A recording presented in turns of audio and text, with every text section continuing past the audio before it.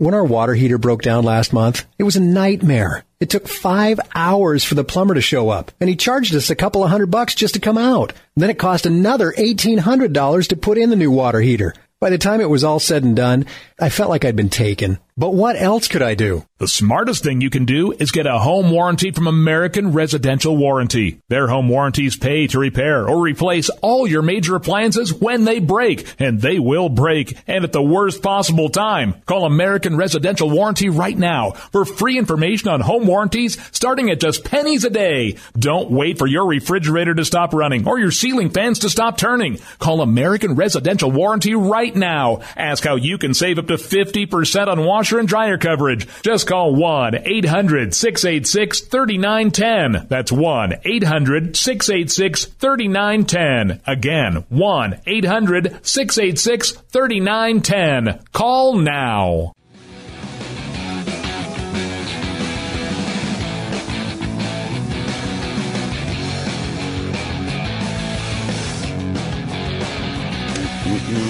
One of the things about Ben Carson we've been talking about at the beginning, and again, I like the guy generally. He seems like a nice guy. I like him in the debates. He's done pretty well. One of the things that pre-Trump that people were critical about. I like him for brain surgery. Yes. That's where I like him. Yeah, you're a big brain surgery fan.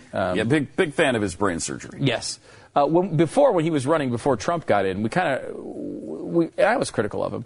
In that he seems to put himself in positions of pointless controversy. No. Where, he just says things that he doesn't need to say. Don't say that. Just derail the conversation. That's kind of again, and I think that comes from never running for anything before. Yeah. And there's part of that I think people like because he's just saying what he feels like, but it puts you in a point, I don't know, it makes a pointless controversy kind of for no reason. So you create a problem for yourself. Like when he jumped into the homosexual thing is not, you're not born with it. Right. And that's a tough area to get into, and there's no reason to. And he doesn't necessarily know how to wade through the waters. Yeah. Right.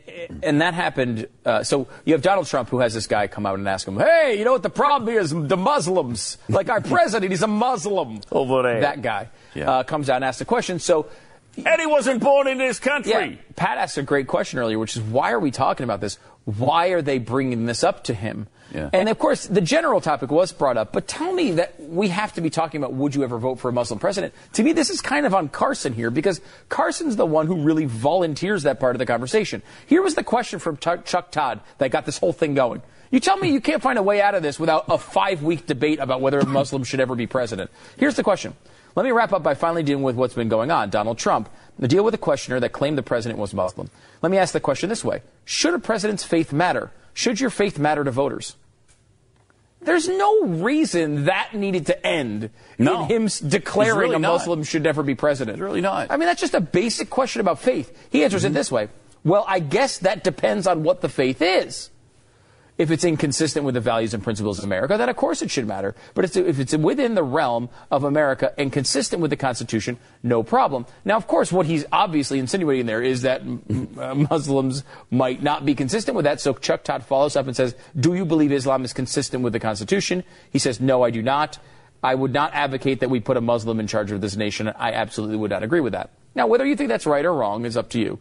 However, there's no reason to start a major controversy in your campaign by going there, because the question really was a lot more basic than that.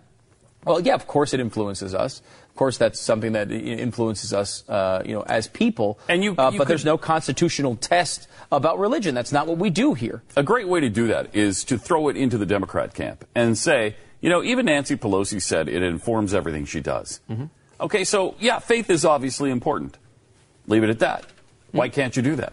And maybe you don't have to Chuck talk Todd about Islam at all. Maybe Chuck Todd would have followed up and say, well, can a Muslim ever be president? And then the answer to that is, if you favor Sharia law over the U.S. Constitution, you can't be president. Now, there's a lot of Muslims who wouldn't want Sharia law in America. Of course. Yep. We always talk about Dr. Zuhdi Jasser, but he's not the only one, and that's an important thing. When our water heater broke down last month, it was a nightmare. It took 5 hours for the plumber to show up, and he charged us a couple of $100 just to come out. And then it cost another $1,800 to put in the new water heater. By the time it was all said and done, I felt like I'd been taken. But what else could I do? The smartest thing you can do is get a home warranty from American Residential Warranty. Their home warranties pay to repair or replace all your major appliances when they break, and they will break, and at the worst possible time. Call American Residential Warranty right now for free information on home warranties starting at just pennies a day. Don't wait for your refrigerator to stop running or your ceiling fans to stop turning. Call American Residential Warranty right now. Ask how you can save up to 50% on washer and dryer coverage. Just call 1-800-686-3910. That's 1-800-686-3910. Again, 1-800-686-3910. Call now.